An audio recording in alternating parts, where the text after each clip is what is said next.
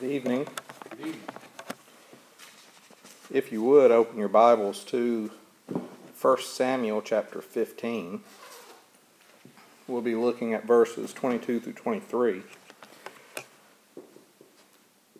How good are we at obeying God? Now, some Christians are good at obeying. Some are not good at all. Now, which are we? Are we good or not good? Now, I would hope that each of us would obey God at all times, yet we're human and we fail to follow God at all times. And that is why some of us are good at obeying and not excellent. Yet, when we look at obedience and what the Word of God says, God wants us to be excellent at obeying Him. He wants us to obey Him at all times. Now, we can see this in some of the things that Jesus says. If you look in John chapter 8, verse 31, it says, "Then Jesus said to the Jews which believed in Him, If ye continue in my word, ye are verily my disciples." So Jesus said if we continue in His word, if we obey Him, we're His disciples. John 14:15, Jesus says, "If you love me, keep my commandments." So, if we keep His commandments, we show that we love Him. If we love Him, we would keep His commandments. In John 14:21, Jesus said, "He that hath my commandments and keepeth them is he that loveth me, and he that loveth me shall be loved of my Father, and I will love him and show him mine own self to him." So, keeping His commandments show that we love Him, and it also shows that the Father loves us, because we're obeying Christ. John 14:23. Jesus answered and said unto him, "If any man love me, he will keep my word, and my Father will love him, and come unto him, and will dwell with him." Pretty much, basically what He says in verse 21. Obedience. We are called to obey God at all times. But why? Why are we to obey God? Why are we called to obey God? Look at 1 Samuel 15, verses 22 and 23. "And Samuel said, Hath the Lord as great pleasure in burnt offerings and sacrifices, as when the voice of the Lord is obeyed? Behold, to obey is better than sacrifice, and to hearken is better than the fat of rams. For rebellion is as the sin of witchcraft, and transgression is wickedness and idolatry. Because thou hast cast away the word of the Lord, therefore He hath cast away thee from being king." Let's go to the Lord in prayer. Our most gracious and loving Father, Lord, as we come before You, just thank You for Your word. And I thank You, Lord, that we can learn from Your word. And Lord, I just pray that You would be with us tonight as we worship and look into Your word. And I just pray that we would take what we learned tonight and help us to apply it into our daily walk. And Lord, I just pray that as we come before You, that those that are listening to this message, Lord, if there is any that needs to make any decision, that You would speak to their hearts. Just continue to be with us and overshadow us with Your love and watch care. We just ask this in Your Son's precious and holy name, Jesus Christ. Amen. Amen. Now, in 1 Samuel 15, we see that God had commanded Israel to utterly destroy the Amalekites. And in this passage, we see Samuel's condemnation of King Saul because King Saul failed to obey God. Now, Saul partially obeyed God, but let's look at what God had commanded Israel. God had commanded Saul and Israel to completely destroy, completely destroy the Amalekites. This meant that they were to destroy all the people. Regardless of who the person was, they were to destroy them. They were to destroy all the livestock, taking no animals. That meant all cows, calves, lambs, bulls, rams, whatever, were to be destroyed. Taking no animals, taking no prisoners. And then they were to destroy all articles of clothing, all furniture, all gold, all jewelry. Anything that could be taken as a spoil of war was to be destroyed. So everything that pertained to the Amalekites was to be wiped out and destroyed. Yet, as we read, we can see that this did not happen. This didn't happen. Saul took the king of the Amalekites alive. He took him prisoner. Then Saul allowed the people to take all of the best livestock as a spoil of war. Then he allowed the people to loot the cities and to take the gold and the furniture and the best clothes, anything that they found, he allowed them to loot it. Now, we can see that they partially obeyed God because they did kill all the people. But then they killed just the worst animals. They didn't kill all the animals, they killed the worst animals. And then the worst stuff, the things that were not worth being looted, they left in the cities and destroyed them. So Saul partially obeyed God. But is partial obedience obedience? Is partial obedience obedience? Now, some Christians believe that partial obedience is obedience because we see this in the way they live their life. They believe that if they partially obey God or they do some of the things God wants them to do, that's obedience. Yet, we see from God's response to Saul that partial obedience is not obedience at all. It's disobedience. God wants us to obey 100% of the time. Not 90%. Not 99%. He wants 100% obedience because if we fail just 1%, we're not obeying. And we see this in what he tells Saul. God looked upon Saul's partial obedience as full disobedience.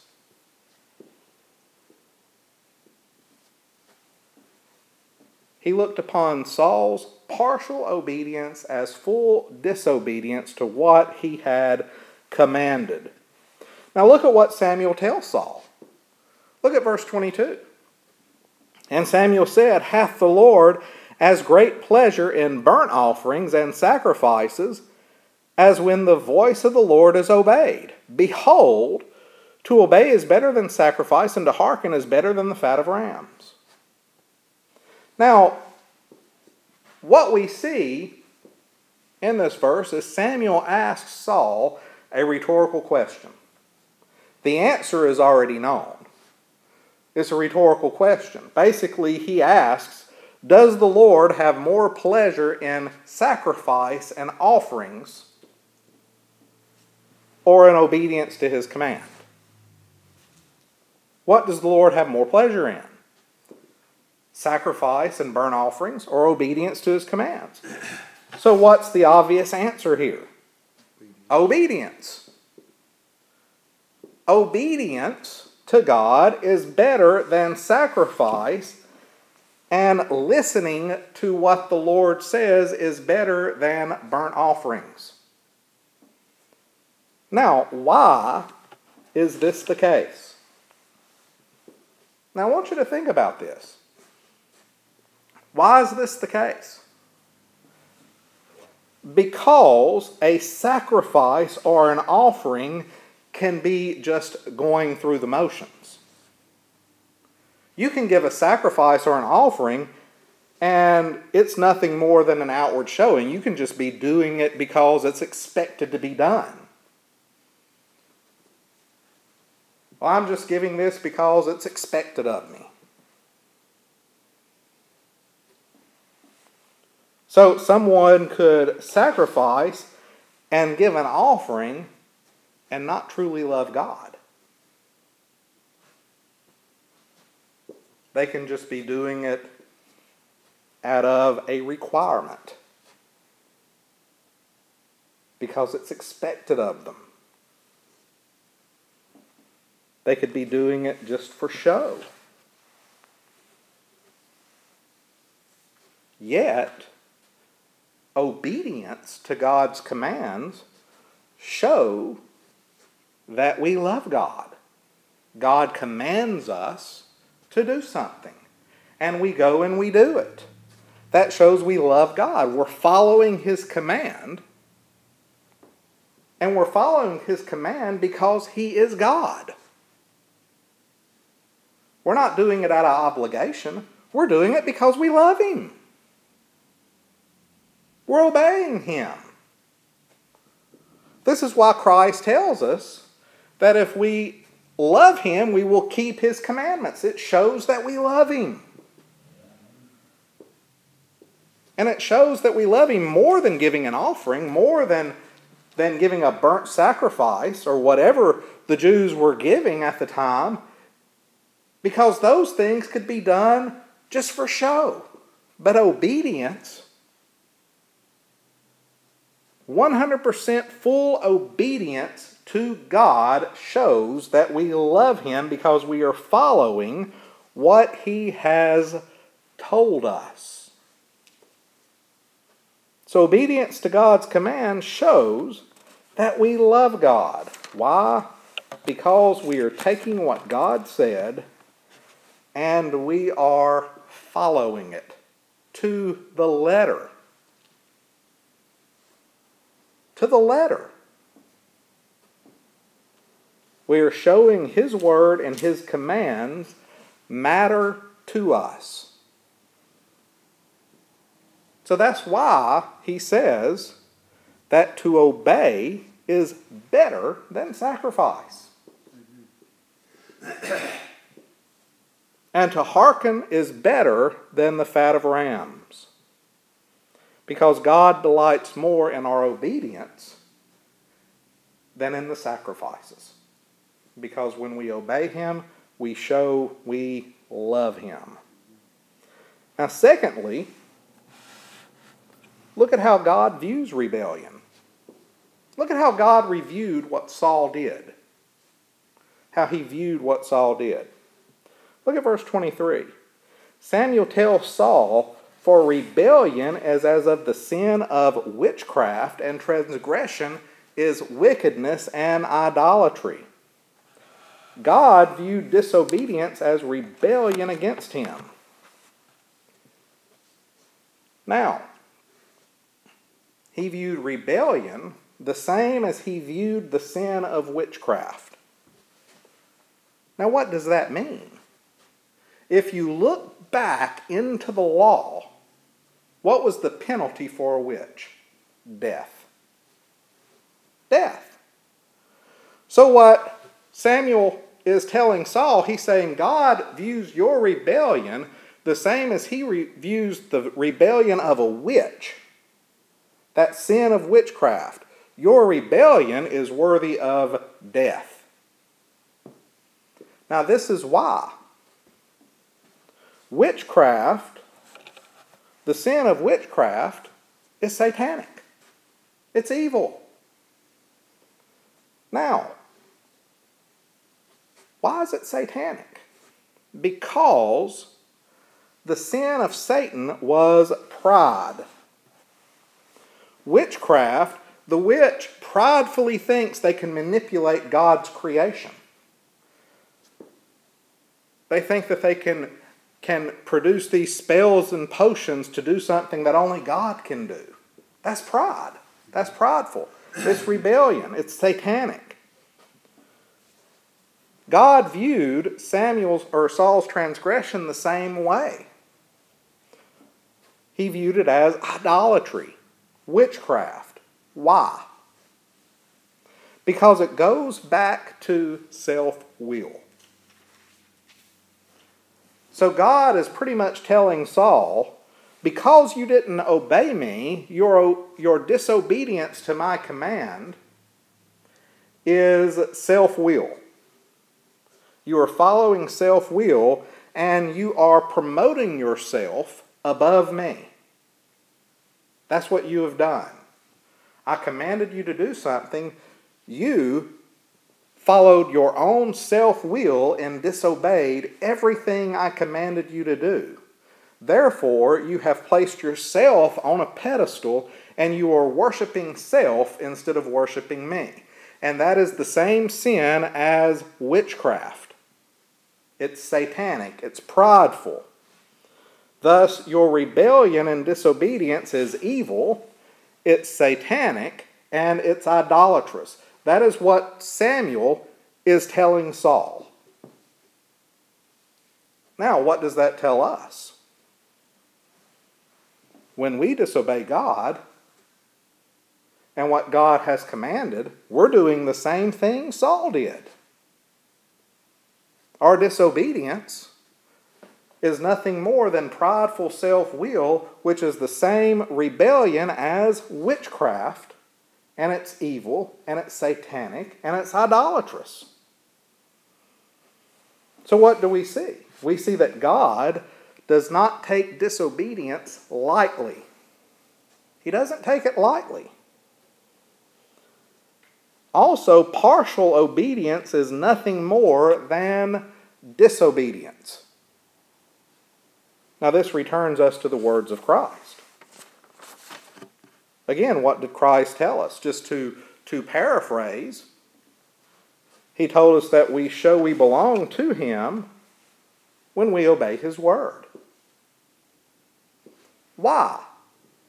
Because when we obey his word, we're giving up self-will, and we are replacing our self-will with submission to him. We're submitting to his authority and his command. Thus we show we belong to him through obedience to his word. Secondly, we show that we love him because we have submitted to him and we are obeying his commands. We have given up self-will and we have replaced our self-will with his will, showing that we love him and we want him to be Lord over us. Third, we show that we love Christ and we know the Father loves us and Christ loves us when we obey his commands. Now, why do we know that the Father loves us? Because we are submitting to him. And through that submission, we have humbled ourselves.